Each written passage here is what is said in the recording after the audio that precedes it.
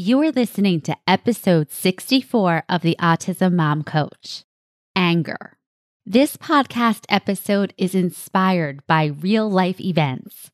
I am angry, and in this episode, I am going to teach you why being angry is okay and why repressing it, pretending like it is not there, or trying to paper over it with gratitude journals is not a healthy way to process this emotion. I am also going to share with you one of the ways that I process anger that I hope you will find useful or at the very least entertaining. Stay tuned. Welcome to the Autism Mom Coach podcast. I am your host, Lisa Candera. I am a lawyer, a life coach, and most importantly, I am the full-time single mother of a teenager with autism and other comorbid diagnoses. I know what it is like to wonder if you are doing enough or the right things for your child and to live in fear of their future. I also know that constantly fueling yourself with fear and anxiety is not sustainable for you or of any benefit to your child. That is why in this podcast, I will share practical strategies and tools you can use to shift from a chronic state of fight-flight to some calm and ease. You are your child's greatest resource. Let's take care of you. Hello, everyone, and welcome to the podcast. So the last 2 months, and more specifically, the last 2 weeks, have been a whirlwind. Long story short is my son went from living in a residential placement to now being home, and we are in search of another placement. And I am so frustrated and angry. I am angry because of how hard all of this is, about how much time, effort, and the resources expended to still feel like we have made little progress or just the opposite. Now, I know there are a lot of thoughts that are creating this anger, and I can work to clean those up.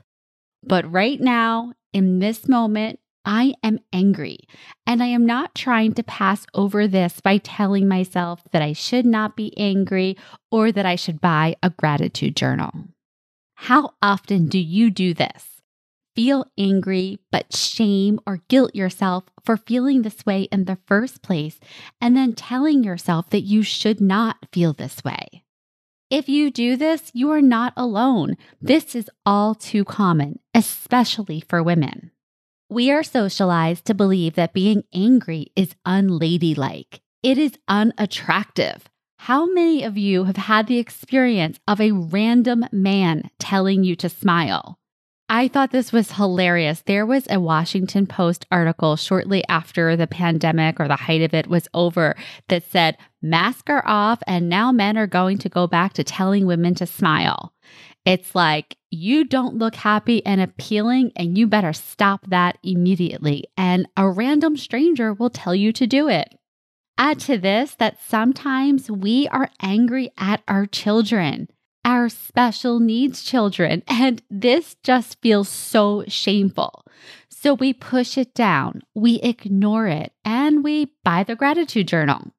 But anger is an emotion, and the way to process an emotion is not to swerve around it. It is to go through it, to feel it, to process it, and to release it. Now, with some emotions, and usually these are the quote unquote negative emotions, the emotions that we don't want to feel, like sadness and anger, I will have clients come to me and tell me that they are afraid of letting these emotions in or even giving them some space because they fear that they will get stuck in them and then they will always be sad or they will always be angry. Now, really though, it's just the opposite. What we resist persists. It is like water boiling on a stove. We can either lift the lid and let off some steam, or we can watch it boil over, which is what happens when we are resisting our emotions. We either boil over or they boil up inside of us and result in illness, fatigue, headaches, and other unpleasantness. On the other hand, when we are processing an emotion, we are giving it time and space. We are noticing it. We are naming it. and we are allowing it. And this way, instead of staying stuck in the emotion, we can release it. The trick here is to stay with the emotion, the bodily somatic experience, without drifting into our thoughts about the emotion or about the experience creating the emotion. This is like putting fuel on the fire, and it is the difference between feeling an emotion and staying stuck in it. The difference between being mad and staying mad. Now, we all have our different ways of processing our emotions, especially the more difficult ones like anger. Maybe you like to punch a pillow. Maybe you like to call a friend and scream it out. For me, one of the ways that I process anger, and really as it relates to my autism journey, let's just say, is through my really dry sense of humor. Sometimes when I am really angry about something that's going on, the last thing I want to do is talk to somebody who doesn't get it, who doesn't understand. Or when I do talk to the people who do get it, I want to just let it out. And one of the ways I let it out is by being really crass about it. And so I have inspiration for this in Larry David, Curb Your Enthusiasm, and Howard Stern. So stay with me here. No matter how you feel about Larry or Howard, I promise you I have a point here. Now, on his show, Curb Your Enthusiasm, Larry has a long list of things he dislikes. That's pretty much what every show is about. He hates stop and chats. He hates sample abusers. You know, the people who go into the yogurt shop and get like 10 samples of 10 different yogurts and then end up buying vanilla. He hates people who say Happy New Year after January 4th. Hilarious, I think. Likewise, on his radio show, The Howard Stern Show, Howard, I know he's known as the shock jock, but he's really a curmudgeon. And there's a lot of things he doesn't like. And throughout the year, he's always talking about, I hate this, I hate that. Anything from people who whistle to parades to Halloween and the Chucky doll. You name it, he hates it. And every year, his staff puts together a compilation of all the things he hates, and they play it as this one list that goes from, I hate Chucky to I hate parades to I hate people who clip their nails on airplanes and on and on. I personally find this hilarious. And so this was the inspiration for me processing some of my anger about autism, or really parenting and autism and all that comes with it. I made my own hate list. And so that is what I want to share with you today, to let off some steam for myself and hopefully to make you laugh and to give you another way of letting off some steam about the things that you experience in your life that maybe not many people understand, but you get it. You understand. And so if any of these resonate with you, I hope you can use them. And if I missed any, please share them with me on social media. You can find me on Instagram and Facebook at the Autism Mom Coach. I will have posts for today's show. You can add on in the comments. Let's get it all out there. This is how we process an emotion. We name it, right? We give it its space. And for me, I use some humor about it, my way of using humor to just instead of just boiling over and being angry, to kind of just laugh at it and to say, of course this pisses me off. This would piss anybody off. All right. So with that, let's get started. I'm going to try to keep this to 25, but who knows? I might go over. So number 1, gratitude journals. Oh my gosh.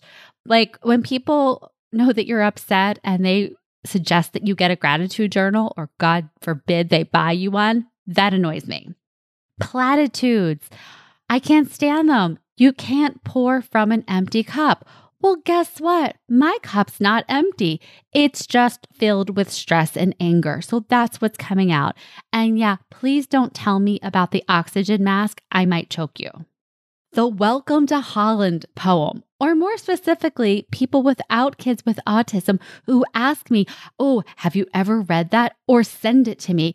Oh my God, yes, I did, on my first day, and I thought it was cute and amusing, and now I'm nauseated by it. So please, no more poems.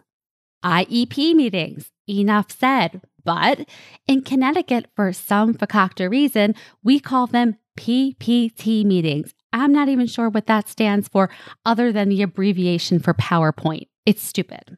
Number 4, applications and intake forms. Holy crap, in the past 2 weeks, I have recited more times than I can remember my son's birth weight and when he started to crawl. Who cares?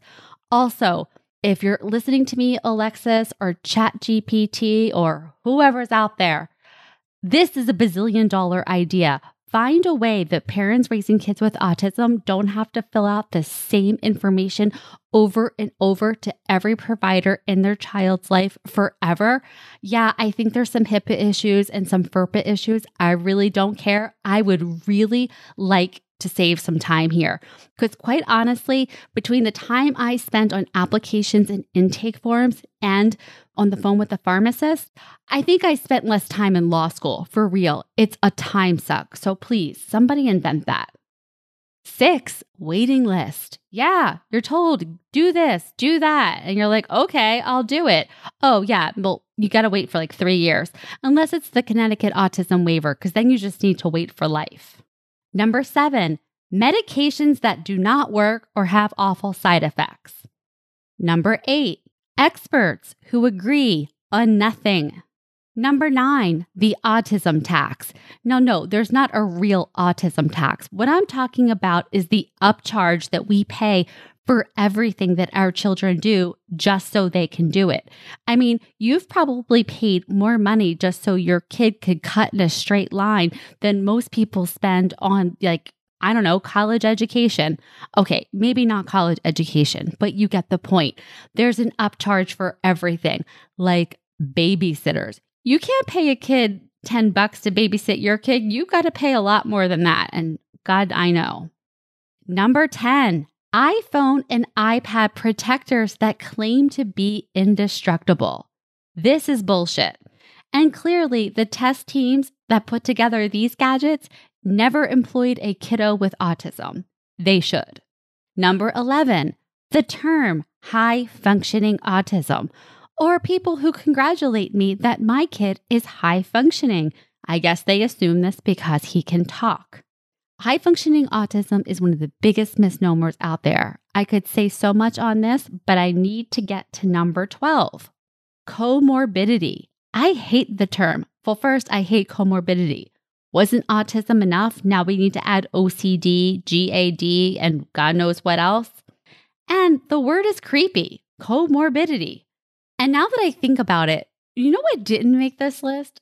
Autism for me does not make this list. I don't hate autism. I don't love it. I'm not obsessed with it. I don't think it's a superpower. And I don't like people who say that it is. But I don't hate autism, but I do hate OCD a lot. OCD is just a torture device. Number 13, inclusivity. Now, hear me out. I don't like inclusivity the way we think about it, which is basically like, oh, you can hang out in this room, kid with autism, and we'll include you, as in we'll let you in here. But that's not inclusivity. To me, inclusivity should focus on teaching kids without autism how to cope in environments with other people who are different, who learn differently, who perceive the world differently. To me, real inclusivity is when we're really teaching typical folks about disabilities, not when we're saying, hey, kid with autism, you get to hang out in this classroom with a para for a couple of hours a day, and then we get to feel good that we're an inclusive environment. To me, that's not real inclusivity. Number 14, joint legal custody. Not a fan. Number 15, Autism Awareness or Acceptance Month, and the fight over what it should be called. The idea that there's this 1 month where we're all going to talk about the autism stats and do the feel-good stories about the kid who was diagnosed with autism when he's 2, but now he's going to the high school prom and you couldn't even tell that he has autism. Like, just enough. Number 16, any fights over ribbons, puzzle pieces, or the colors that represent autism. Who cares? 17, people with neurotypical kids. You know, the kids with the friends and the team sports and the play dates and the unbroken iPads and the college plans. 18, when other people ask, have you tried? Just stop right there. I have either tried it or I have decided not to. In any event, it's not my first day. Don't ask me if I've tried essential oils or melatonin or gluten-free, dairy-free. Number 19, when other people say things about my son like, oh, I had no idea he's high functioning. He talks so much. Number 20, when people ask me, are you sure? No, I'm not sure. You know what? It just seemed like a cool thing to call my kid autistic and get him all these extra services. It's just a fun thing I'm doing. Yeah, I'm sure. Number 21, when other people tell me he doesn't seem autistic. How the hell would you know? Number 22, when people find out my son is autistic, and we're not talking about people I know, like people I barely know or just met, and they tell me about their brother's neighbor's daughter who went gluten-free at the age of 6, and by high school she was the head cheerleader, and you could not even tell she had autism. Number 23, when other people ask me, have you watched the insert show with kid with autism? Number 24, what is his superpower? I think we all get that one, and it's super annoying. Number 25, when people say things like, if he were my kid, I would do that, or he doesn't do that with me. That is not helpful, and really, it's just the opposite. It's super insulting.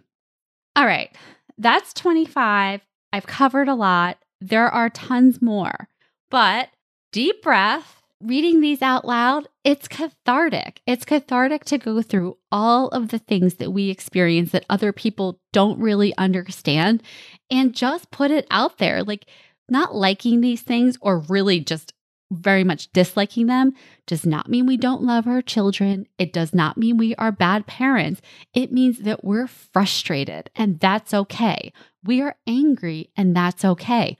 But the way to be angry versus staying angry is to let yourself feel the emotion a little bit and release it. All right. If I've missed any, find me on Instagram or Facebook. I'm there as the Autism Mom Coach on both, and let me know. And finally, if you are pushing down your anger or overreacting to it, I can help you with this. In my coaching program, I teach moms like you how to process their emotions and all of the thoughts that they are having that are causing their anger and fear. We do this without judgment. We let it all out, kind of like I did here with all the things that I don't like. No judgment. I also teach you how not to stay stuck in these emotions and default reactions so that you are not being controlled by your habitual patterns and your fear, and instead you are creating new patterns that serve you. To schedule a consultation with me, you can go to my website, theautismmomcoach.com, and click on Work With Me. Alternatively, you can go to the show notes and find the link there. All right, that is it for this week. I hope you have a great rest of your week, and I will talk to you then. Thanks. Thanks for listening to the Autism Mom Coach. If you want more information or the show notes and resources from the podcast, visit theautismmomcoach.com. See you next week.